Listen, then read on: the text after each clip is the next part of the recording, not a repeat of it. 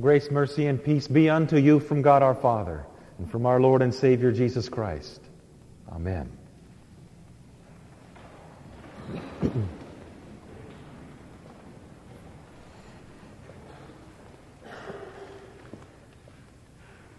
Just like last month was the first month in a long time that we've had a blue moon, which is 2 full moons in the same month, today is something that's somewhat unusual too. We don't always get to celebrate the second Sunday after Christmas because of the way that Christmas falls.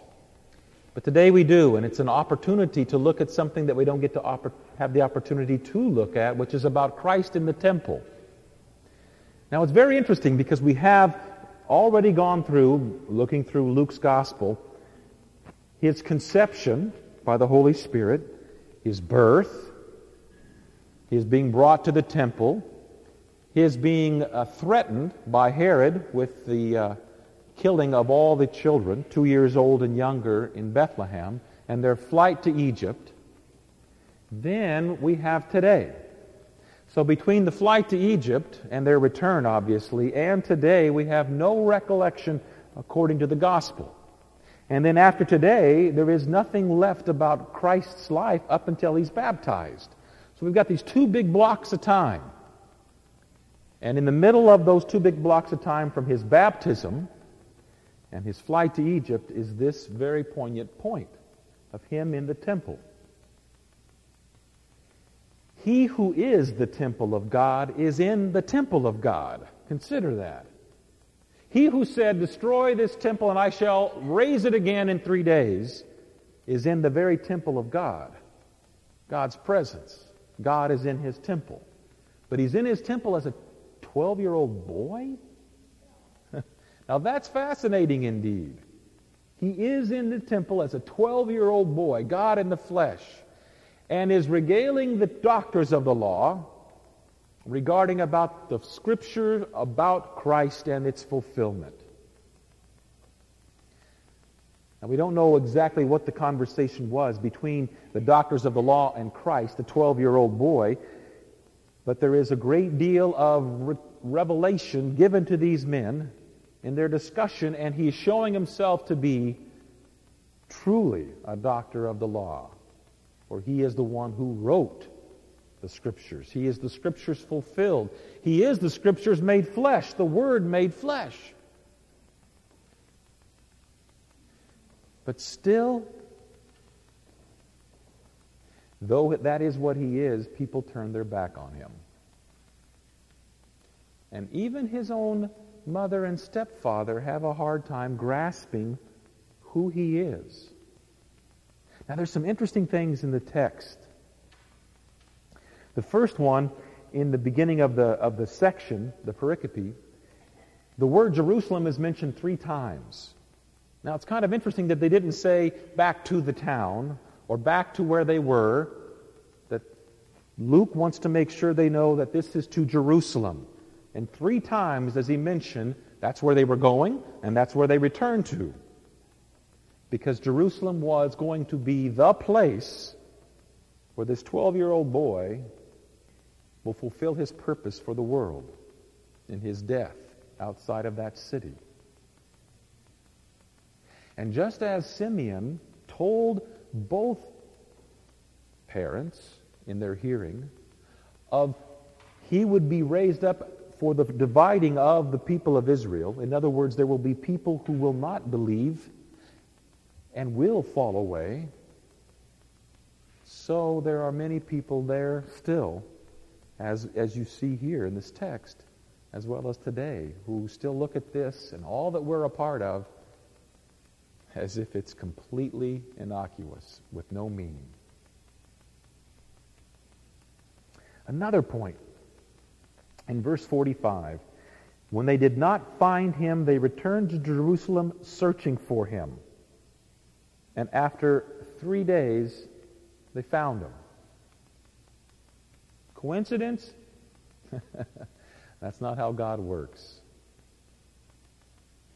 In the same way, later on in this book of Luke, as well as you can remember from all of the times you've heard Bible studies or sermons about this, everybody that was gathered around Jesus, his disciples, his own parents, all were wondering about him. They had faith in him, but the completeness of that revelation did not come till after his resurrection. Just like in the end of Luke, when the disciples are walking with him to Emmaus, and he breaks bread with them, the Lord's Supper, and their eyes are opened, and they recognize him for who he is, say, "Did not our hearts burn within us as he opened to us the Scriptures?" But it wasn't until they saw the completion of those Scriptures infleshed in that supper where their eyes opened. When those same disciples go back and talk to the 12, that's what they say. Our eyes were opened when he broke the bread with us.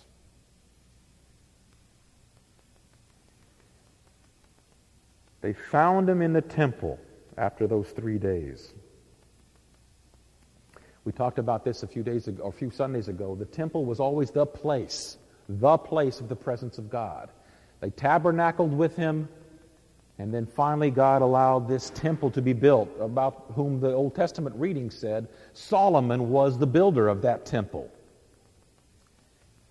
And now the very temple of God himself is in that temple, and that's where they find him. Now the problem is, for you and me, there's a lot of people who want to make Jesus into something or someone that does a whole host of other things than really the very purpose that he came to be. There are people who want Jesus to be that which changes their earthly life, and they think in terms of only their earthly life being changed. Fix my habits, fix my marriage, fix my relationship with other people, fix my kids, fix my parents. And it's all seen in this very narrow box that Jesus is. Does he do that? Yes, of course. But is that his main purpose? Very emphatically, no. The reason being is that if that is all that is about Jesus, to bring healing, to change things in this earthly realm, then he is really a very minuscule God and a very myopic Savior, of which no value to us for the big picture of eternality. What's he going to do for us forever? Others see Jesus as merely a way to change how the world functions and operates. If only we could put prayer back in school, then it would change everything. No. If only we could get everything taught correctly, then it would change everything. No! Sin is still sin. You and I still go home and face ourselves in the mirror and look at ourselves and see what we really are. It doesn't change it. Not for this life. And it was the Apostle Paul who expounded in the 15th chapter of the first letter to the Corinthians, said that if only for this life, we have faith in this God, then we are to be pitied more than all men.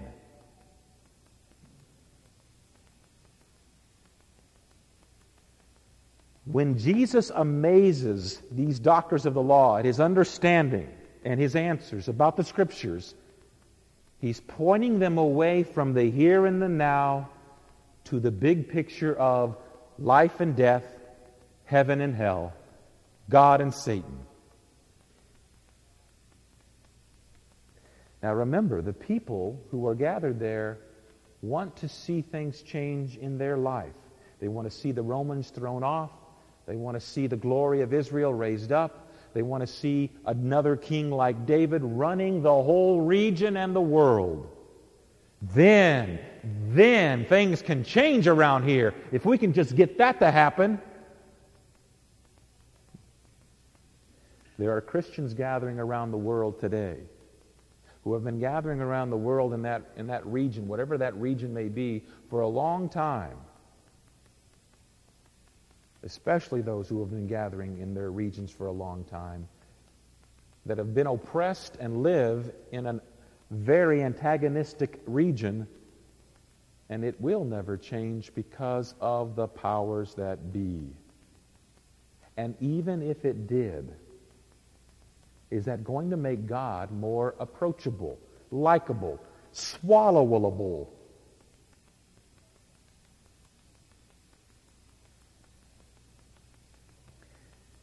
When Mary says, "Son, why have you treated us so? Behold, your father and I have been searching for you in great distress." The mother of God sees her son as God in the flesh, and yet still grasps him as only her flesh and blood son. And he responds, which is the first recorded statement of our Lord in the entire Scriptures, here at 12 years old. "Why were you looking for me?" Very profound statement. There was a professor who said he was on the street corner one time, and the street preacher said, "Have you found Jesus?" And he responded in a very quipply way, "I didn't know he was lost." Making the point that, do we really find Jesus, or does Jesus find us? So in Mary and Joseph searching, and in their ability to find him, they still really do not find him. Not till after his death and resurrection. You and me, as a body of Christ here, we are finding Jesus, but only where he deems himself to be found, and only as he has presented himself to be found. In other words, Jesus presents himself to you and me each and every Sunday here in this place, hearing and singing about him and in receiving him and that supper. And yet what he presents himself as is not one that only changes the things that are causing you chafe in this world. He comes to take care of and heal broken, sin-filled lives with forgiveness. Death may come as it did to Pastor's father-in-law. Did Jesus change that fact? By no means. But he changed that fact in that death wasn't merely a death. It was a release. It was a portal through which he passed into eternal life. Baptizing a child doesn't change that child's sin. It's not as if you're going to get a packaged child that's going to behave perfectly and wonderfully. The hardest part of watching your adult children grow up is that you see how either little effect you had on their life or great effect that you had on their life, and it's not always great in the right way.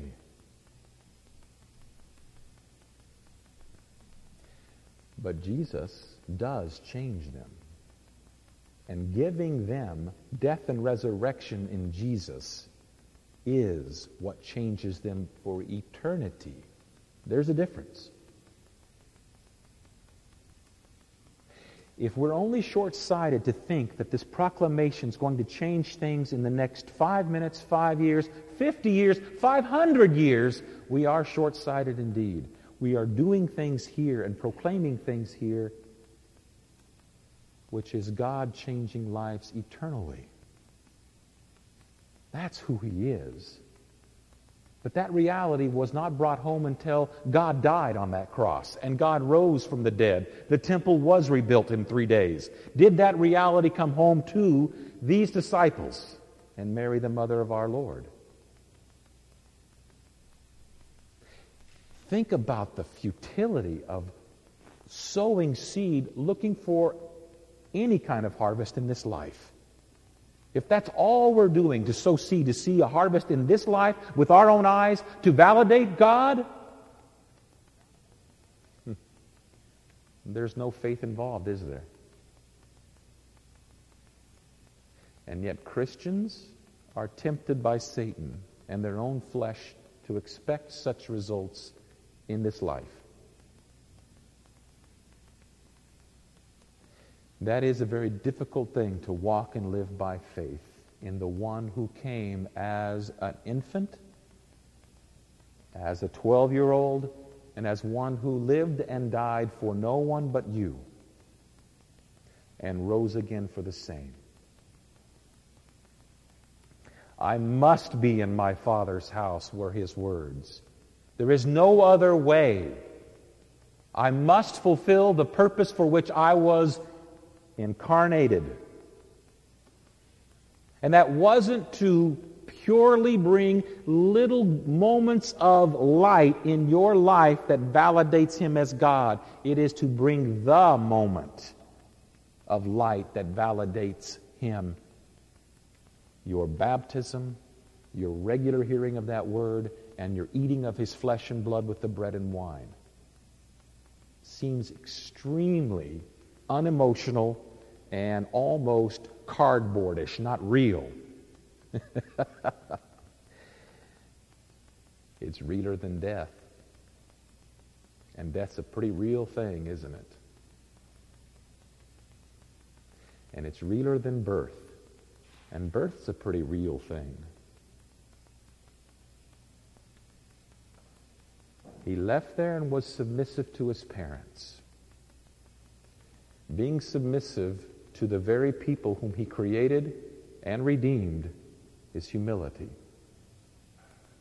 There was no need for him to submit himself to Mary as mother and Joseph as stepfather. He's God. And yet he fulfilled that for you and me. Because heaven knows when you consider yourself and myself as about submissive to our parents, yeah. And then throw in there when our parents aren't always worthy of being submitted unto. Doesn't matter. So he was submissive to them for you. But not to change your relationship with your parents or to change your relationship with your own children, but to heal your eternal damned soul to eternally heaven-bound soul. But only through that death and resurrection. This is the God who reveals himself as a 12-year-old in a temple, as the temple. In Jesus' name, the one who has come for us. Amen.